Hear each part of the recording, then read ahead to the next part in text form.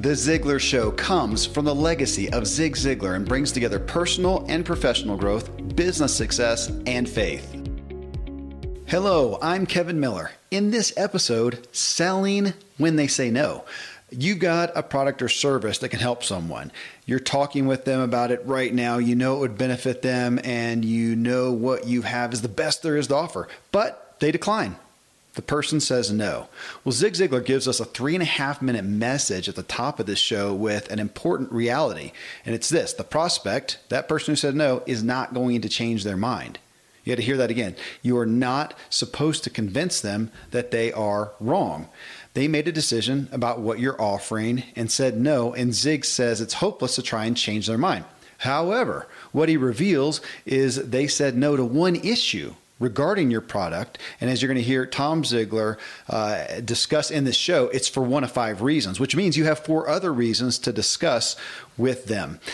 This is a show that we talked about on Facebook. I actually asked the question, with what you have to sell, for those who are selling a product or service, what is the most common objection or challenge that you deal with? And we use the comments as a guide to fully unpack the issue.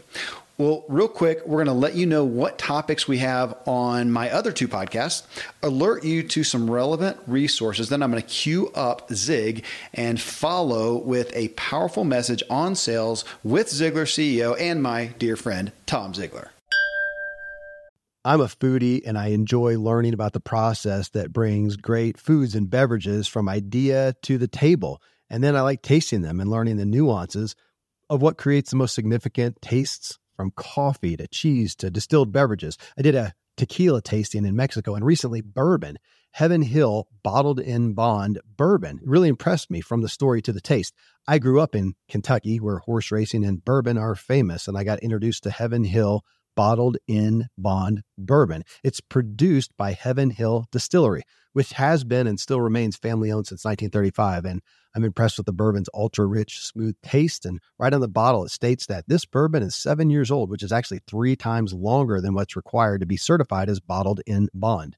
I feel with beverages, the longer the prep, the better the taste. Being a bottled in bond product means it must pass a list of 7 requirements that set the standard for this quality bourbon. So look for it at your local store. Heaven Hill reminds you to think wisely and drink wisely.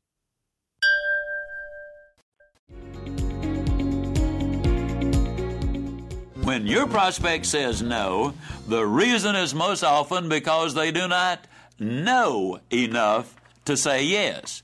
There is a method that will allow you to discover what additional information is needed to close the sale. I call this concept the QUIET method for overcoming objections and closing more sales more often. The next portion of this program is designed to help you overcome no by placing prospects in the no. Closing more sales more often. A QUIET method for overcoming objections. The person selling elephants gets 3 basic objections. Where does that thing sleep? What does that thing eat? And who is the vice president in charge of cleaning? Now, you may not be in the business of selling elephants, but all sales professionals deal with questions and objections. Some fear that these questions and objections lead the prospects toward the dreaded no response when attempting to close the sale.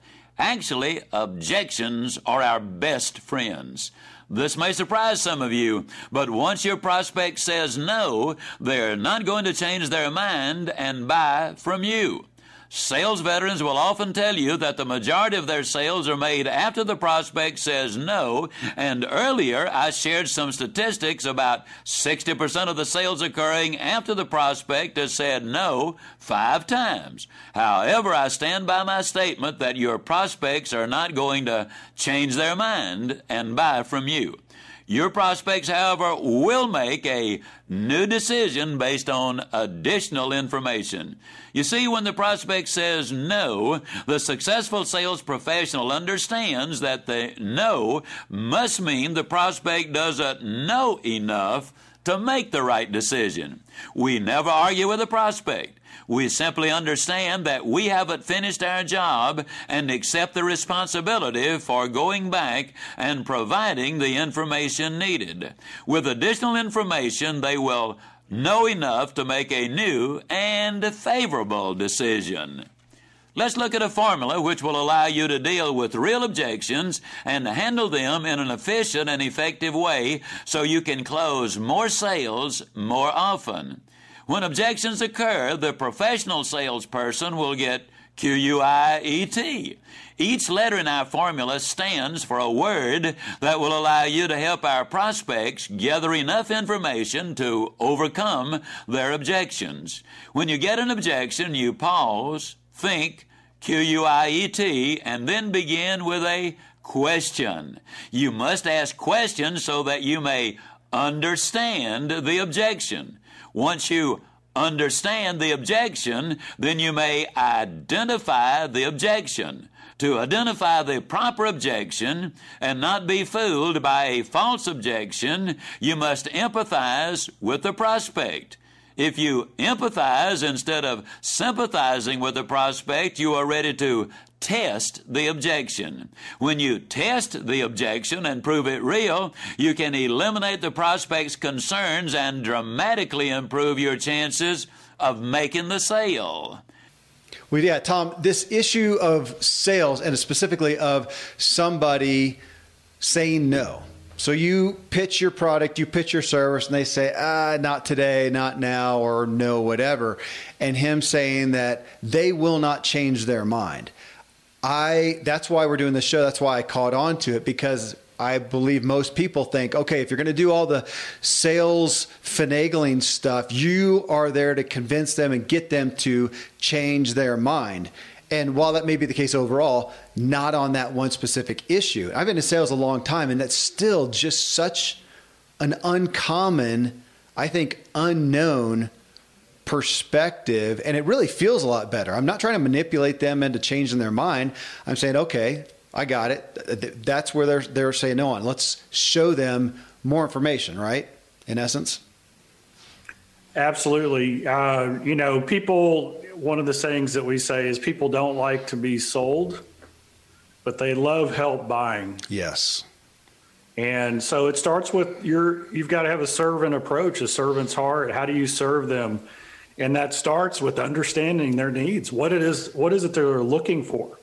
And so when you understand what they need and your motivation, your motive is to serve them and provide value and to fulfill that need, that's when you get put in a strong position. And that's where, whether they say yes or no, end up doing business with you or not, you've still laid the foundation for, hey, there's another time, another opportunity. We can still potentially work together if your purpose is to solve a problem and serve their need.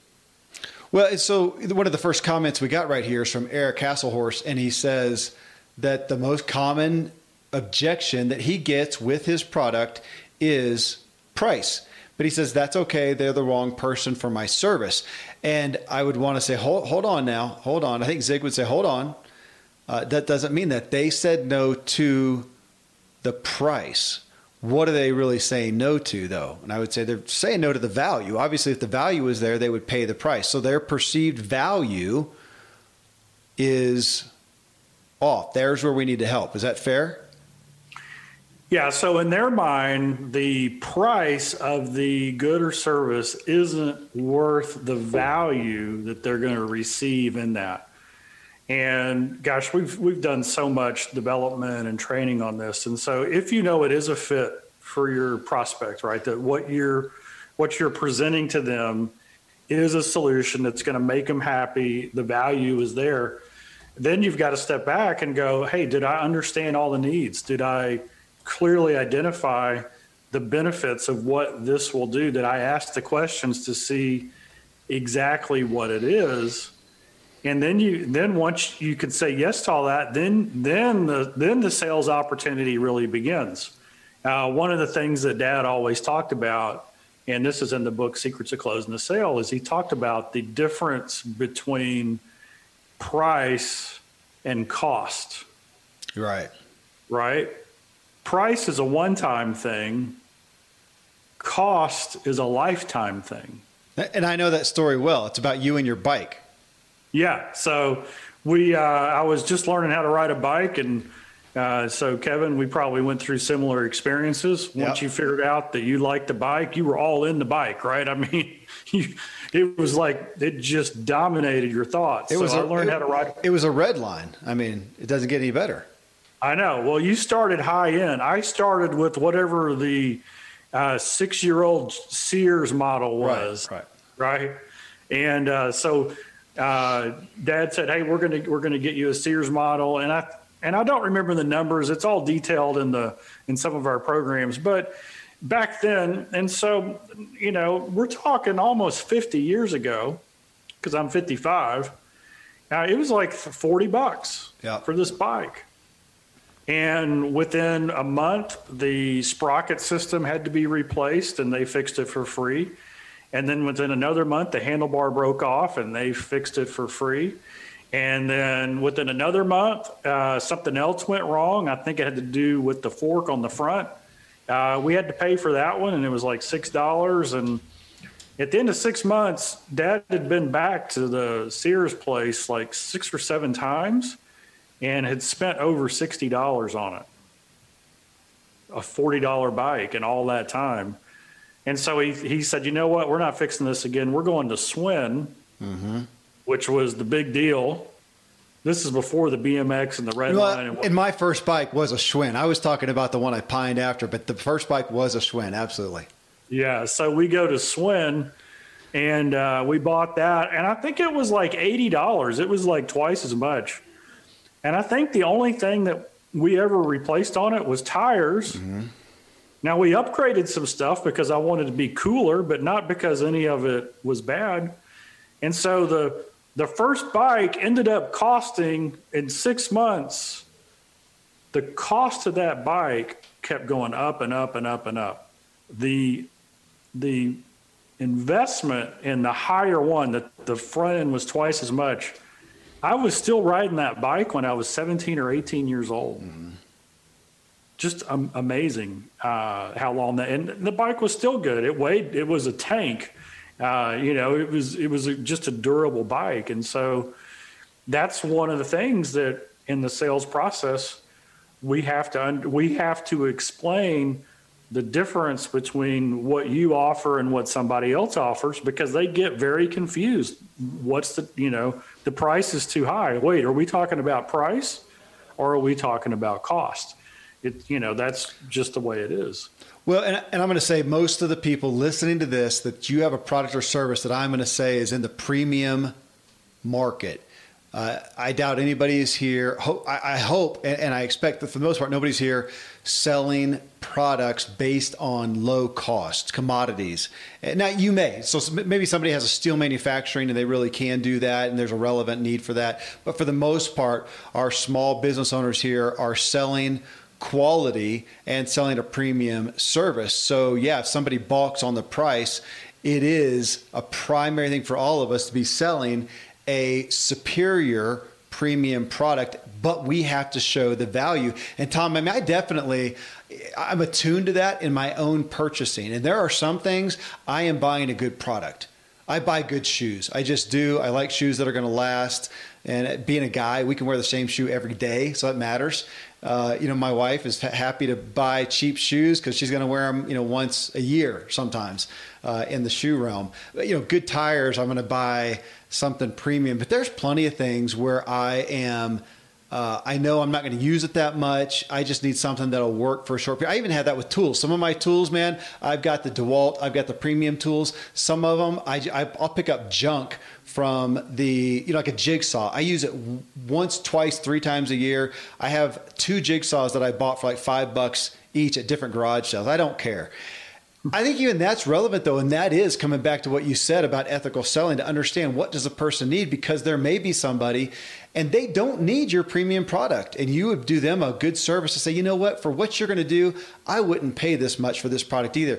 Go over here to Bob's Warehouse and you can get it cheaper. You and I were just talking about supplements, Tom, and I'll be candid with everybody. We are going to be coming out with our own supplement. I am through my True Life arena, through our own supplements.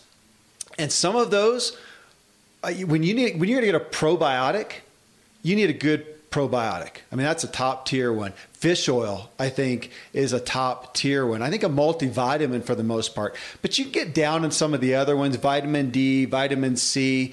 They have a better shelf life. It's not that important. And we talked about, should we just not sell those things and just say, look, just go get whatever's over at Walmart. It'll be fine. I think what we're going to do is have ours, but literally just cut down to where we may not make much of anything, but for the benefit of our customers, so they can get it all in one place. We're just not going to make that much anyways. What if we don't make anything? We just cover our cost. Well, we're at square, we're at even to if we had sent somebody elsewhere anyways. We weren't going to make any money, so let's just not make any money on our own product. But, again, going back and looking, what do we believe for the person? Because I do hear people a lot of times, Tom, and they know they have a premium product. They know it's a better value overall, but they're so stuck on that they won't listen. And they won't listen to sometimes the reality is not everybody needs that premium of a product. It depends on your usage. If you have a bicycle that you're going to ride twice a year, I wouldn't spend what I spend on a bike that I'm going to take out on the hardest of the hard, Rocky Mountain, massive declines, where you're riding the brakes, hydraulic brakes for half an hour, going over rocks and roots and stuff.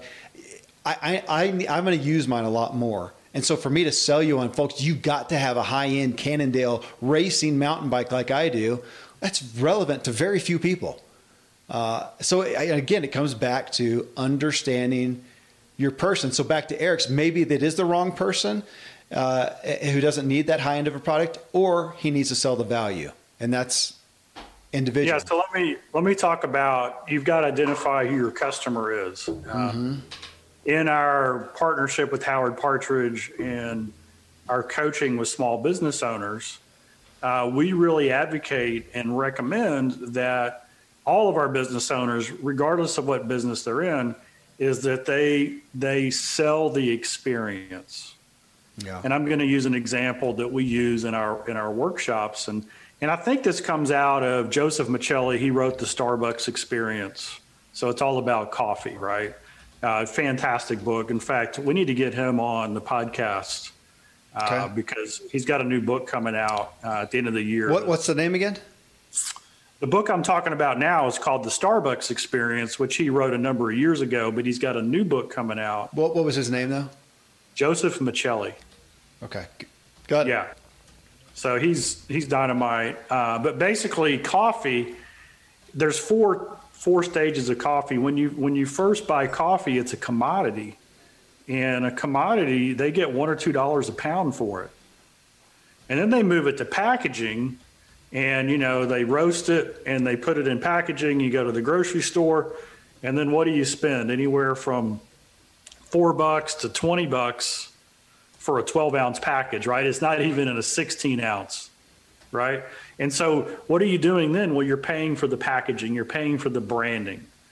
Well, then if you go to your local diner, like a Denny's, what are you going to pay by the coffee, by the cup? $2.50 for a bottomless cup. Well, how many cups can they make out of a pound of coffee? At Denny's, they can make 60 to 90 cups. Yeah, because it's weak as tea. Yeah, exactly. Yeah. Well, then you go to so you can see the margins keep getting better, right? Well, what are you buying at Denny's? You're buying service. So it goes commodity, then you're buying packaging, and then you're buying service. Well, when you go to Starbucks and pay as much as you want, what are you buying?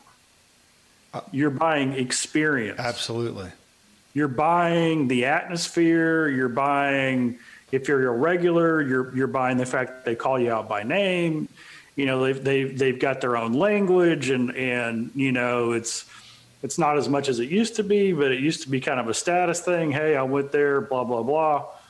And so what we recommend is that, when he said, well, they're not the right customer, then I really love the idea, because the money is made in the experience. Profitable business happens when you focus on the experience. And so whatever you're doing, it doesn't matter what you do. I mean, you can be a website consultant, you can be a clothes retailer, you can be whatever you want. If you focus on the experience and deliver extraordinary experience every time, a phenomenal experience every time, then you charge more. But why do you charge more? So that your customer has peace of mind. They sleep good at night. They know that no matter what happens, you're going to make it right. They get the little bit of extra. Companies that focus on price, you've already lost. Amazon and Walmart are going to kill you. Totally. Well, and when you say experience, Tom, I mean, historically, I'm the kind of guy who's going to go with the boutique shop. I'm not going with the big chain. I'm not going with the big corporation. That's usually my mentality. Except more and more I do. I buy from Amazon. It's reliable. I know I'm going to get it delivered at a quick rate. I know the return policy is super easy.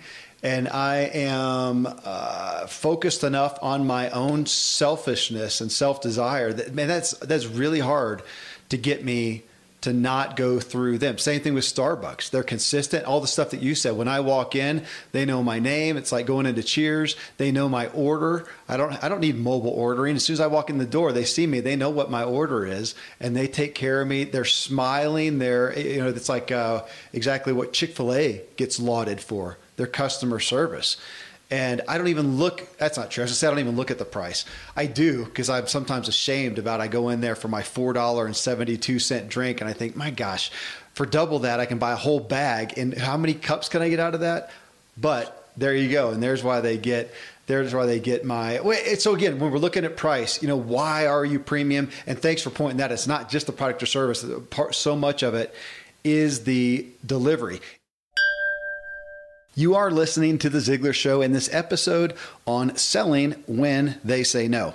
I've got some resources I think will be relevant for you. Then we address a response from a guy who sells to engineers and has a hard time getting past the gatekeepers, which in his case is the purchasing people in the company. But it gets Tom and I talking about this very real issue for so many of us, where we can't go directly to the end user, the end recipient who really wants our product or service, but there is a gatekeeper in the way.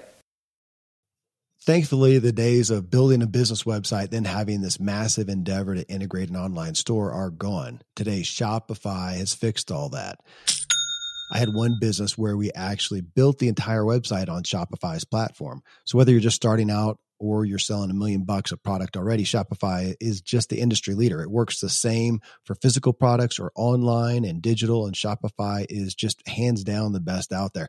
Most importantly, Shopify helps you turn browsers into buyers with the internet's best converting checkout. It's 36% better on average compared to other leading commerce platforms. Getting people to buy is not that hard, at least to the buying point, but getting them to actually give their payment info is, and Shopify is king in that department. They also have top tier customer service, which I think is critical. You can sign up for a $1 per month trial period at shopify.com/Kevin. That's all lowercase. Go to shopify.com/Kevin to grow your business no matter what stage you're in. Shopify.com/Kevin. Most of today, you will be indoors, likely your home or your office. I am as well. Even with my treks out into the woods, I spend a lot of time inside. And we're going to take about 20,000 breaths. According to the EPA, the indoor air is 2 to 5 times more polluted than the outdoor air, sometimes up to 100 times more polluted. At my studio, we have heat being forced through old ducts. I walk on carpet full of years of junk. No idea what's floating in the air that I'm taking constant gulps of. The solution is an air purifier, and Air Doctor is just the best. Air Doctor filters out 99.99% of dangerous contaminants and allergens such as pollen, pet dander, dust mites, mold, bacteria, viruses. They do it so your lungs don't have to. Air Doctor comes with a 30-day money-back guarantee, so if you don't love it, just send it back for a refund minus shipping.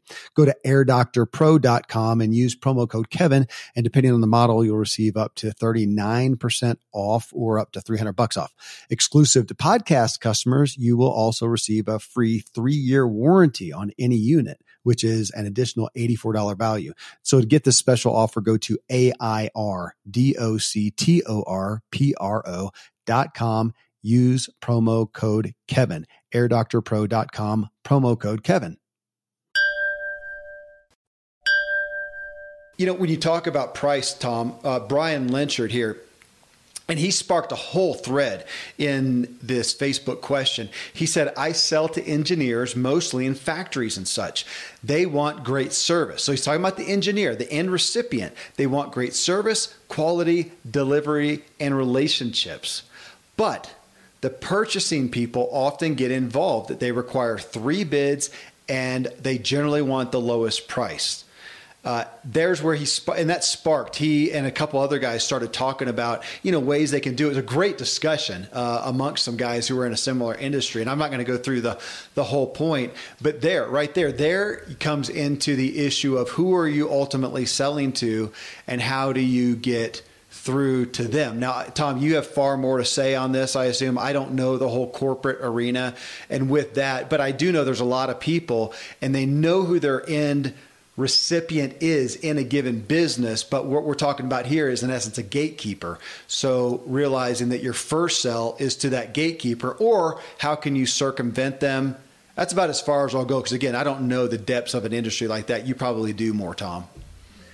Yeah, and this is to know, you've got to know your customer, who your target is, your avatar, and you've got to know the answer to this question. Hey, when something goes wrong, what happens?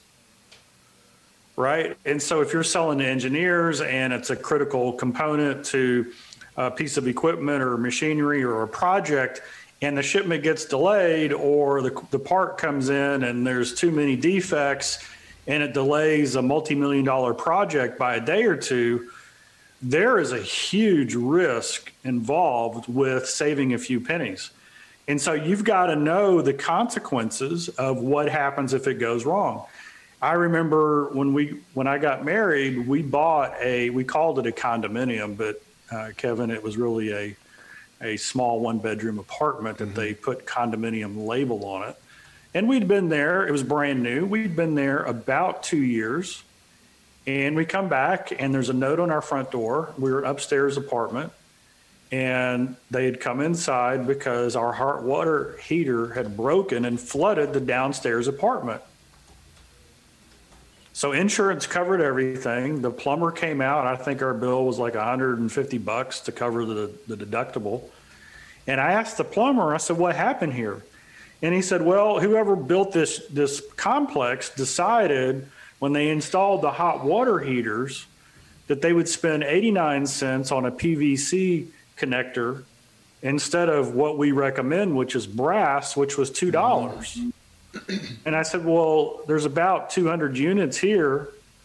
And they saved about $250.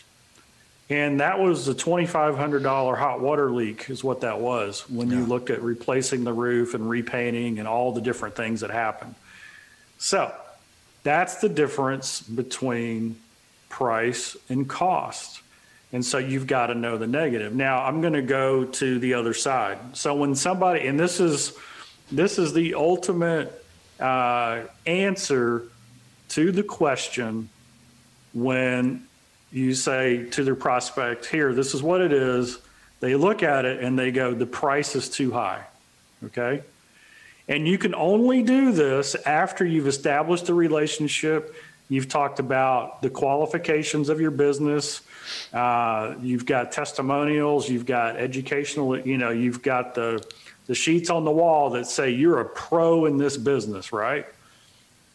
When they say the price is too high, you simply pause and you look them in the eye and you say, Mr. Prospect, our company decided 20 years ago, however old your company is, that we would rather explain the price one time rather than to apologize for poor quality and service over and over again. Yeah. And I bet you're glad we made that decision, aren't you? Aren't you? Yes. And so here's the key is in sales, you always ask a question back. Because now it's in their court. Because now they can tell you, well, the reason I want this part is I'm putting it on an old boat and we're only going to use it for 3 more months and it's not even worth salvaging. Or they might turn around and say, wow, I never thought of it that way. That makes sense. What do you mean poor quality and service? And then you can just simply ask them, what happens if it breaks down out on the lake? Right? Then they've got to answer that, and they'll do that. So we had a company come out, and they were looking at doing outdoor lighting on our house, to make the house look great at night. And the sales, and I was speaking for their company or for an association or a group of these outdoor lighting companies, and I asked him, I said, what's your greatest objection? He said, price. So I gave him that. So 2 weeks later, when I'm speaking at their conference, he comes to me when I arrive in the hotel, and he runs up to me. He says, Tom, you're not going to believe it. I go, what? He goes, I did a bid for an apartment for a commercial building, an apartment area. And it was a $65,000 bid for all these lights. And the property manager, who is usually not the final decision maker, right? They usually have to go to the ownership group and get approval. I gave him the quote and he said, the price is too high. And he said, I gave him back your thing. Mr. Prospect, our company decided 20 years ago. Yeah. And he said there was silence for about a minute. A long silence, and you never interrupt the silence, okay? This is key to sales. You let them think. The first one to talk is the buyer. The glorious pause, yes. That's right. And he said, you know what, you're right. And so as the property manager, we decided to explain the price one time rather than to apologize for poor quality and service. What the property manager did in his head is he was like, yeah, I'm going to get a call at 2:00 in the morning because the lights are off and the property yes. owner is out there and it's unsafe. And I'm going to have to round up a company who gave me the lowest price, and they're probably not going to be able to get out there the same day. And so for a little bit more money, they get peace of mind. They get, all this, reinforced service and everything else. So that's why, and he said, we made the sale. First time out of the gate, just using that one simple phrase. Well, and I'm sitting here grabbing off the back because I wanted to hold it up. This book, folks, what Tom just said right there, Secrets of Closing the Sale. This is, again, I'm going to say it over and over, this is where sales is not manipulation. It's not getting people to do things that they don't want. It's helping somebody with an authentic value like what Tom just did. That was a benefit. That sale of lights was a benefit to that guy for so many years. And thank goodness the person selling them had read Secrets of Closing the Sale, that heard this stuff, so they could help them get something that would benefit them. So let's keep going down that road, Tom, because this is another one which I know is a consummate story that you have told from your dad, from being with your dad at, it was Denny's or something like that, about life insurance. So Janice here on the thread, she says she sells life insurance and they always say they can't afford it. No matter how much I try to show there is a need, or that they just don't need it. Okay, so let's hit that one head up, because we tend to think, especially with a budget thing or something selling to an individual that can't afford it. We think, come on, everybody affords what they need, right? Everybody who says they can't afford it is walking around with an iPhone that's a later model than mine is. Come on.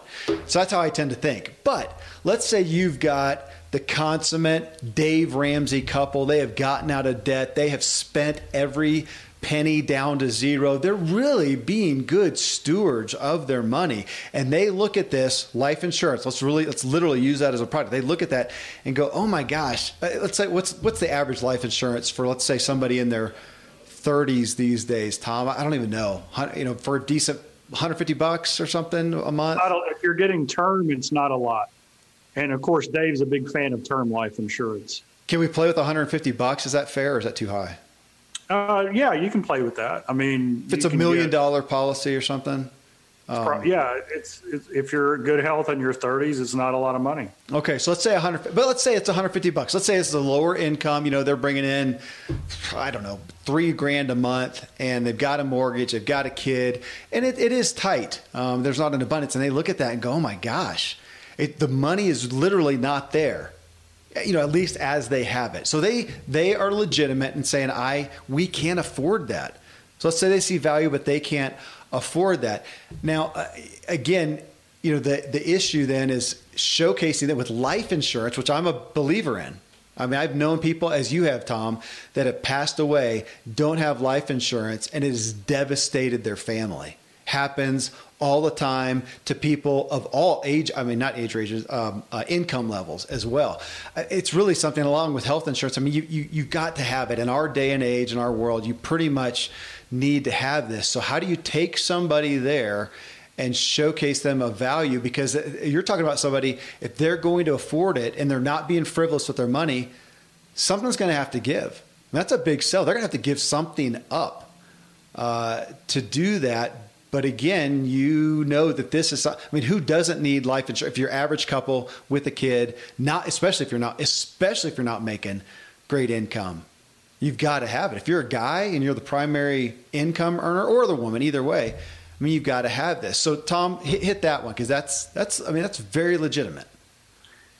And so here's the foundation of this. You should be representing and selling something, whether you're the business owner or working for another company, whatever it is, that you have a strong belief and moral conviction in. In other words, you have to have the confidence to know that whoever buys this product or service, they are going to be delighted and served well. If that's not your conviction, if you're not sure you have a good product or service, if it's not really benefiting someone, then move on. Go find something that you can believe in. And the reason I say that is you have a moral obligation to be a professional, to show the benefits, and to help the person, to help them buy, to help them understand, here's what happens if you do, here's what could happen if you don't. Yep. So now I'm 27, 28 years old, and Dad and I are in Atlanta. He's just spoken at an event. I was there to sell product and to help out. It was a Friday night deal, if I remember right.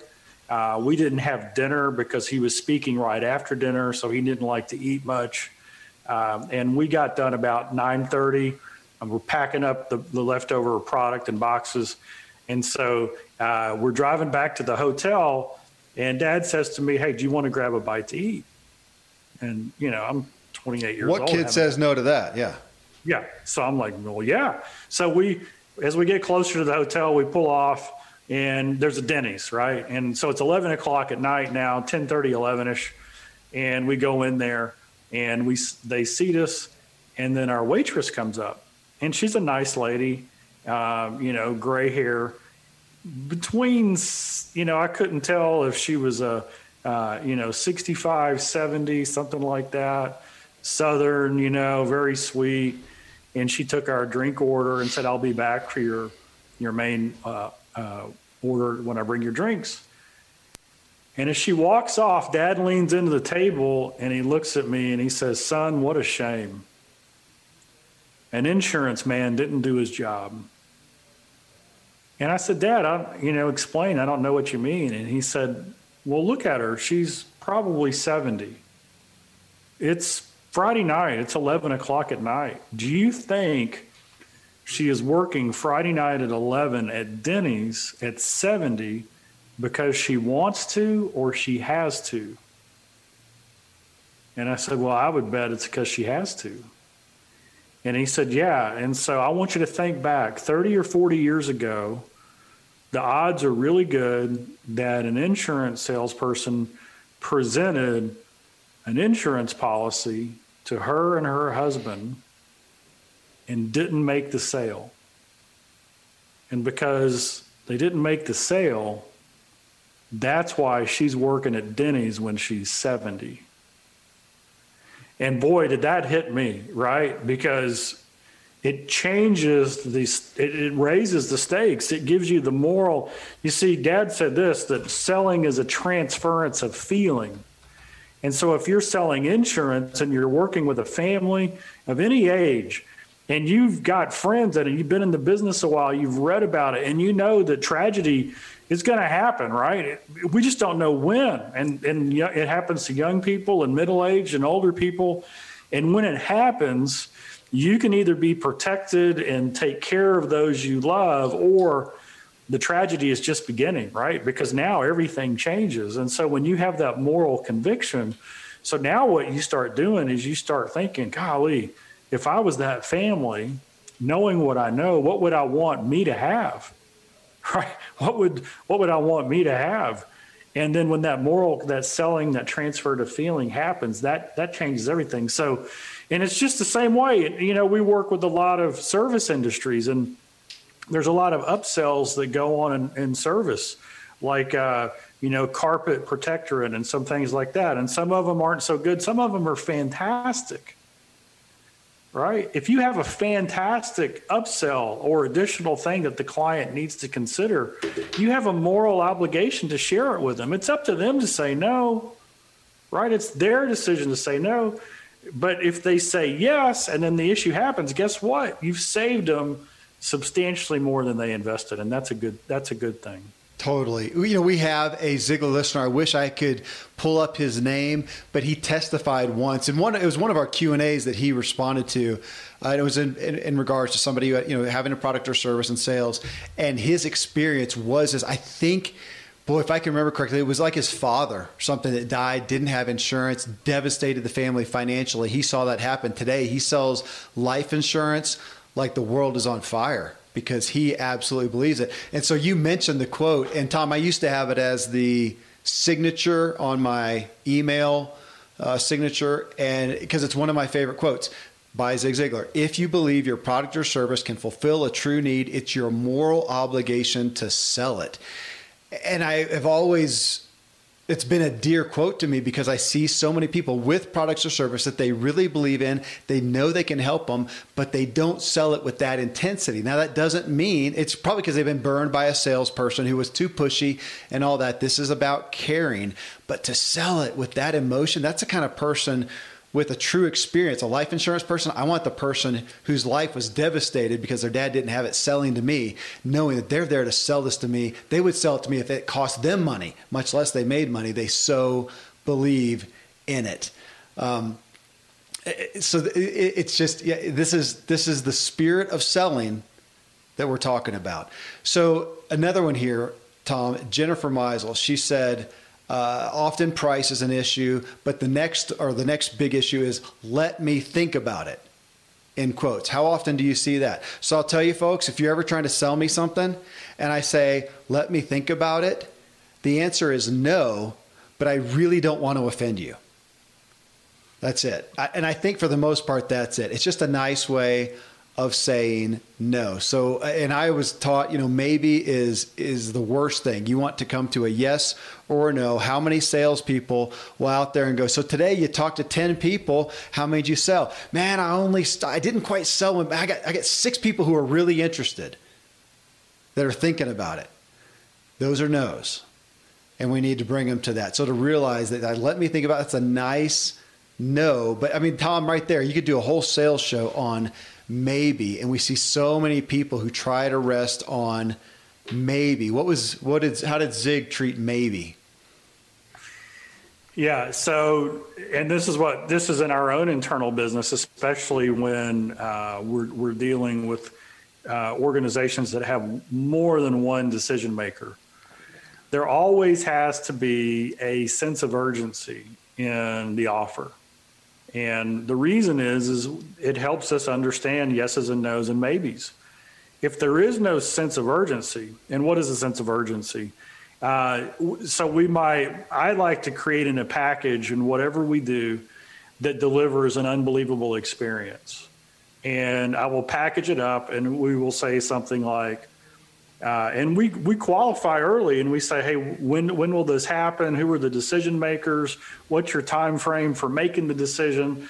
We get all that, I know all that information before we say, hey, here's what we think is the solution for you. Here's the proposal.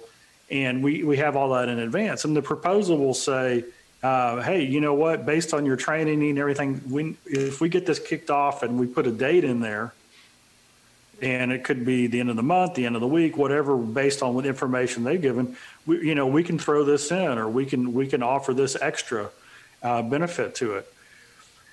That takes a lot of the maybes out. And the reason we do that is because we know that our enemy isn't no. Our enemy is wait. Yeah. Right? Our enemy is wait. The world is so distracted. And so we've got to have a compelling reason to say yes. And so if they say, well, I'm just not really sure, then I like this question, and I do a flip on this, and we've covered it in other podcasts. But I say, okay, so you want to wait. I understand. Earlier you said that your decision time frame was this. Is that still true? Because maybe I don't have all the information. Something changed, and they'll say, yeah, I just now they just kind of come back and you say, you ask a question. So you just want to wait. And now they've got to explain why they want to wait. And that is the root. The waiting is not the issue. It's why they're waiting that's the issue. So another way to get around that question is, okay, so I understand you want to wait. What would make you, on a scale of 1 to 10, how close are you to saying yes today? And so they might say, well, I told you I want to wait, so I'm like an 8. Now, most people ask this question. They say, well, great. What needs to happen to move you from an 8 to a 10? Right? Don't ask that question. There's a better, and I wish I could remember who I learned this from, because this is not a Zig thing, but I love it. And they said, instead of saying, how do I move you from an 8 to a 10, you just simply say, wow, an 8. I didn't realize you were that close. Why are you saying an 8? And then you let them talk. And they will sell themselves into it, because now they're going to give you all the reasons why they want it. And they might come back and say, well, truth be told, I do want it as is, but it's just not in the budget. Oh, well, did you know that there's several ways we can approach this? And you might have a payment plan, or maybe it's a package that has 10 things and you can take one thing out. There's all kinds of ways you can do it. One of our favorite ones is, did you know you could get it for free? And they're like, well, what do you mean? Well, we have a referral program. Do you know other people who like this? Because if you send somebody in, we pay a referral fee. Mm-hmm. Right? And so that opens up the door for a lot of other things. But when you allow them to start telling you why they want it, then you can reaffirm that and say, okay, so it sounds like you really do want it. So what's really holding you up? And then they'll explain that. Tom, I want people to hear, I feel like we're in like sales to some degree, not to some degree, we know this. Sales in a lot of degrees is harder today than it ever was, because we're exposed to so much. So I think that's fair to say that today it's harder just by proxy, because we have so many offers, we have so much availability. Anything we're going to buy, we can research ad nauseum. We're always wondering, maybe there's a better deal out there. And most of us, and I'm going to put me at top of the list, but most of us, I just don't want to hassle with it. It's just a hassle. Even if it would benefit me, save me money, save me time, give me more benefit, is it worth the hassle of dealing with it? I was on the phone, a Zoom call 2 days ago with a guy who has been working on me for a year. I didn't totally see enough value in it, but bigger than that, I just don't want to hassle. And I just told him that. So, dude, I hear you. I just don't want to hassle with it. Now, he ultimately ended up showing me some value that I didn't understand.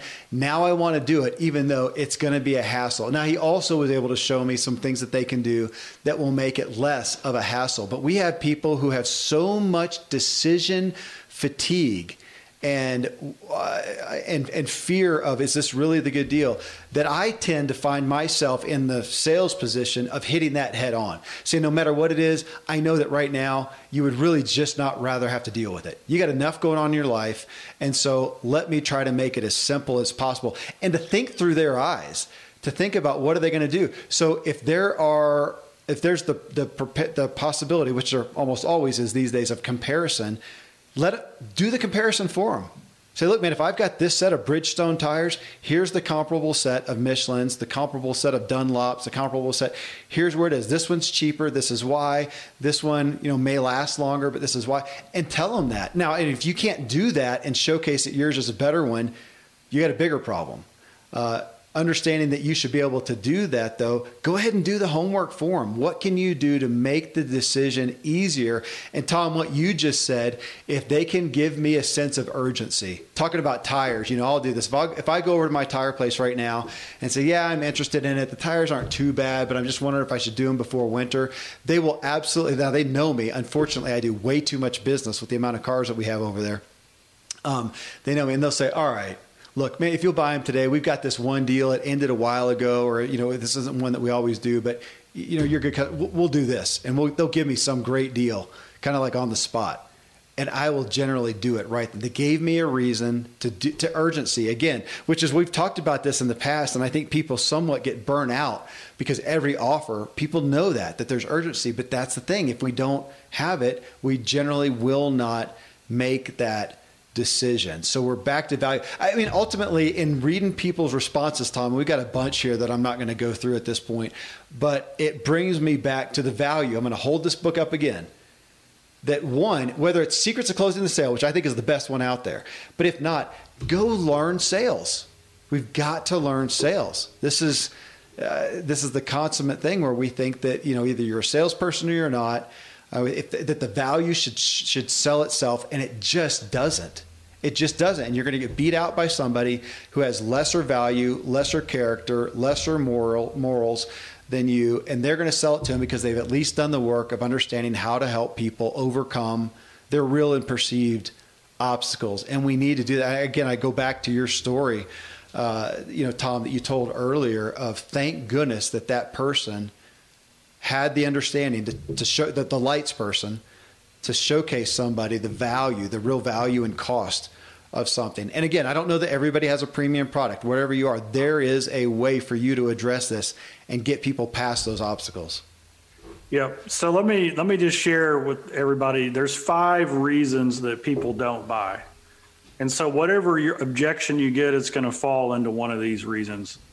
No need, no want, no hurry, no money, and no trust. And the biggest of these is trust. Mm-hmm. And so when they say the price is too high, that's a money objection, because they don't see the value in the money in what you're saying the price is for what they're getting. Okay. No need, no want. Gosh, if it's a luxury item, or if it's something that isn't required to go about life, if they don't want it, that's a hard thing to overcome. And so you've got to know, do they want it? We have a saying, let's sell them what they want and give them what they need, right? And so a lot of times a buyer will come in and they'll say, hey, I really, really want this. And so in a scale of problems, they've identified one problem that needs to be addressed, but they've got such a bigger problem over here, but they don't see it. So I would rather sell them what they want and then package in what they really need, right? Because that's a better. But the biggest of these is trust. And so anything that's substantial in an investment, you've got to get this trust piece going on. And so I want to tell a sales story that wraps all that in and is a fantastic process. I was in the sales team at Ziglar. This is 25 years ago. And this guy calls in and he says, Tom, I'm number one on my sales team. I figured out the secret. And I go, okay, what do you do? So he was selling high-end copiers, so $100,000 copying machine complexes for big businesses. And the team had 150 people on it that he was working for. And he said, I've always been in the middle, but this year I'm number one. I figured out the secret. I go, what is it? He goes, the year's halfway over. I can't tell you the secret until I finish number one. So I'll never forget. We made an appointment. He called me back at the end of the year. He finished number one. He said, Tom, here's the secret. My sale is a 3-call close. And so what that means is, he says, I go into the prospect's business. I look at all their needs, what they're currently using. I talk to the staff. What do they like? What don't they like about it? So that's call number one. Call number two is I invite all the users and the leader and the manager who's going to run this department to come to our facility, and we give them a test drive on our different models. And we show them the features, functions, and benefits of each one. And we kind of steer them towards the one that we think is the best fit. And then the third call close is I come into their conference room and I present to usually their CPA or their CFO, the VP of that division, and the office manager who's going to be responsible for that equipment. But here's the secret. And so everybody, this is a secret in sales. He goes, we always get the same 5 objections. Every time we go in, it's the same 5 objections. And each client, the order is a little bit different. And he said, so in all my relationship, I'm asking questions that help me to understand which one of those objections is the most likely to come up. Okay? So that's number one. Do you know the objections you always get, and do you have a professional, practiced response to that? He said, then when I do my presentation, I overcome those objections before they bring them up. So let's just say that the best fit for this client is the deluxe model, and it's 10% higher than anything else on the market. The first thing out of your mouth is, hey, our solution is, I'm just going to tell you right up front, you guys need our deluxe model, and it is the nicest one on the market. In fact, you've probably already checked it out. It's 10% higher than our competitors' top of the line. So I want to share with you right now why the value is there. Okay? And so instead of them saying the price is too high at the end and having to overcome it, he builds it up. So that's what he did. And then here's the number 3. And he said, but the real secret to this is I get to the appointment an hour early on the closing call instead of 30 minutes early. And I said, what do you mean? He said, well, when I go in to do my final presentation, I'd always get to the client's office 30 minutes early. I would go into their conference room, set it all up. He said, now I get there an hour early, and I have Zig's Secrets of Closing the Sale audio cassette. So this is back in the day of cassette tapes. And he said, I know the objections they're going to have, and so I actually listen to Zig overcome those objections on the audio cassette while I'm reading from the underlined pages in the book, Secrets of Closing the Sale. And so what he is doing is he's putting into his mind maybe one of the greatest speakers, salesperson, communicators in the history of the world. He's rehearsing what he's going to say and do before he even goes in there.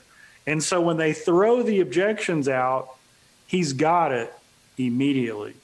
And so if you are in the business of selling something that has significant money or significant impact, I'm going to challenge you. What if for the month of December, what if you said, I'm going to have the best month I've ever had?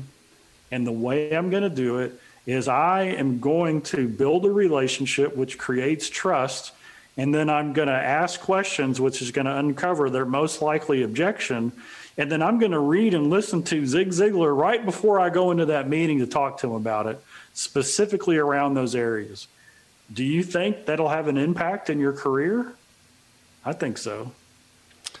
I think so. I mean, this comes back. Yesterday, I did a show with a guy and talked about Zig as a speaker, and that people just think he was just born that way. And of course, what we know is he was one of the greatest students of the skill of speaking that ever walked the planet. And his results showcase that. And so, yeah, here with selling again, and this is selling is influencing. And if we want to influence, I need the same stuff when I talk with my kids as I did today about some new rules around limited screen usage. How's that for a sale? And it's a bigger sale because I want their buy-in. I literally ended it and said, guys, I want to know what you think. If it doesn't feel right to you, let's talk.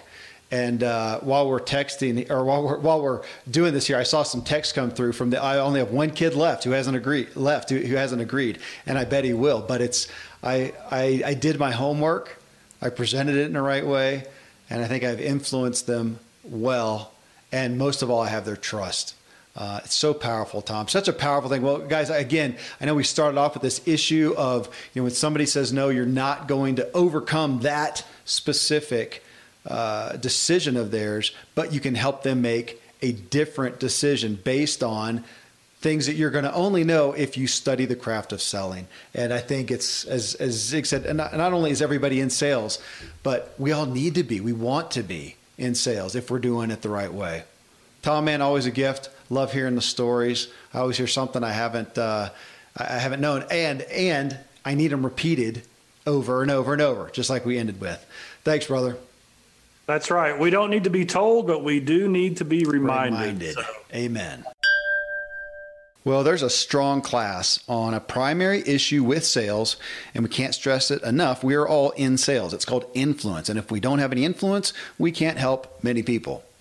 Coming up in episode 839, I am back with John Bevere to talk about the healthy habits and routines he relies on to support his life, his work, his calling. His new book is titled X, Multiply Your God-Given Potential, and this was much the focus of our talk, how John personally strives to multiply his own God-given potential through the day-to-day goings-on of life. Till then, folks, thanks as always for letting me walk with you as we inspire our true performance together.